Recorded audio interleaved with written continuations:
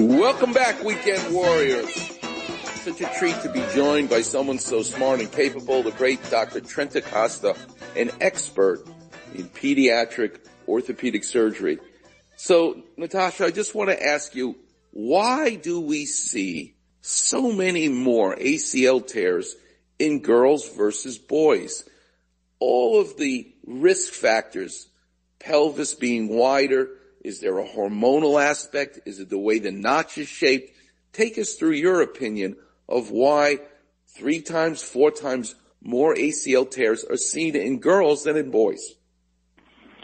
It's a great question. It's something that, I see often in the office is, especially being here in LA and Southern California, the adolescent female soccer player coming in with an ACL injury. Lots of research has gone into this in terms of why are we seeing this in these adolescent females more than their male counterparts. Like you mentioned, there's anatomical issues. There's the pelvis size contributing to the alignment of their lower extremities, of their legs. Females tend to be more knock-kneed, which can put them at risk. Of course, that's something that we can't change. That's how they develop.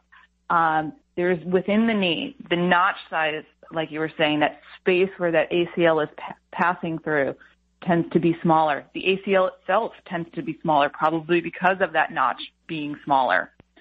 There's also, hormonal differences that come out during those adolescent years.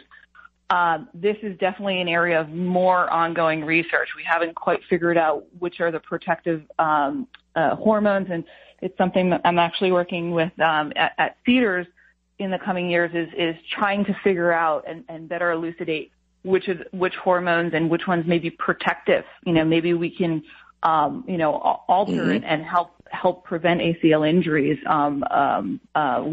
with over-the-counter, or oral contraceptive pills or something like that. And then there's the one that probably gets the most interest and seems to be very important is the neuromuscular control and the biomechanics of females, the way that they land from a jump in basketball or volleyball, the way that they stop and cut and change directions in soccer. The way women tend to do it, girls tend to do it compared to men is they tend to have a straighter knee, which is not protective when they're landing from a jump. They tend to have that knee fall into that knock-knee or what we call a valgus position when they're changing directions or stopping or slowing down in soccer. And that seems to put that ACL and put a lot of force right across that ACL at that moment, which can lead to it just rupturing. And because of that, we've developed programs to try to help alter or improve the neuromuscular control of all athletes. And so that's where a lot of research. Dr. Bert Mandelbaum's a good. Yes. Dr. Bert Mandelbaum's a good friend of mine. He's been on the show a couple of times, a true trailblazer in orthopedics, and I know you spent some time with him.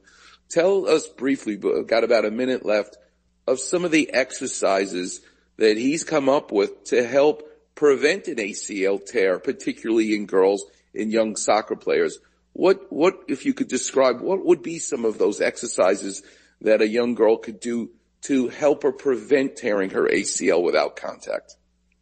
Yes, Dr. Mandelbaum and Holly Silvers, they developed a very successful program, the PEP program, PEP, that is meant to be implemented 2 to 3 times a week for drills. And it focuses on specifically running drills, strengthening exercises for the gluteal muscles, which help protect the knee, the core. All of keeping that strong helps improve the alignment.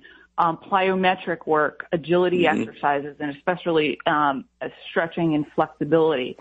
The idea is, and I always show this to patients and give this to patients in post-ACL reconstruction. It's about getting stronger in that post-ACL, rehab state, but it's also about preventing the same injury from happening again or having it on the other knee. So having, very strong gluteal muscles, working on building up those hamstring muscles as well, And watching, I always tell especially the female athletes, that are, following an ACL reconstruction is doing these exercises in the mirror. You know, you're at a gym, you're in a physical therapy location. It's a lot easier to do it there, but even at home, watching the alignment of their lower extremities, having the hip aligned over the knee, over the ankle, all in line so that that knee is not falling into that valgus or knock knee position when they're doing squats or single leg squats or exercises of that nature. So fascinating. Is there a particular area of interest that you have in pediatrics? Is it the spine, the hand, the elbow, the knee? Where is it? I love it all. You know, I don't do much spine, but, or any for that matter. There are doctors for that, but, particularly the knee is, a passion of mine. It's what I had started, you know, researching back when I was, you know, at HSS, looking into ACL injuries in females and particularly adolescent females. So that's always been, you know, a passion of mine. But I sort of see everything, you know, wrist injuries, shoulder injuries, elbow injuries, ankle fractures, ankle, you know, sprains, like we talked about earlier. So, but the knee is definitely. Well, Natasha, we are lucky at Cedars to have someone like you with a particular interest who recognizes the difference between girls and boys and has a passion for kids who are still, or I should say, skeletons that are still growing, kids, knowing to treat them differently than adults. I want to thank you so much for making time to be with us this morning. It was really, really educational. Thank you for having me. Okay, pleasure. All right, that's the great Dr. Natasha Trentacosta from Cedars-Sinai. Coming up next, the number is 877-710-ESPN. The clinic will be open, and I got to tell you what I've discovered about a new kind of pepper that I put on my salad, which makes it feel like I'm back in a delicatessen in New York. I'll explain coming up next on the Weekend Warrior Show here on 710 ESPN.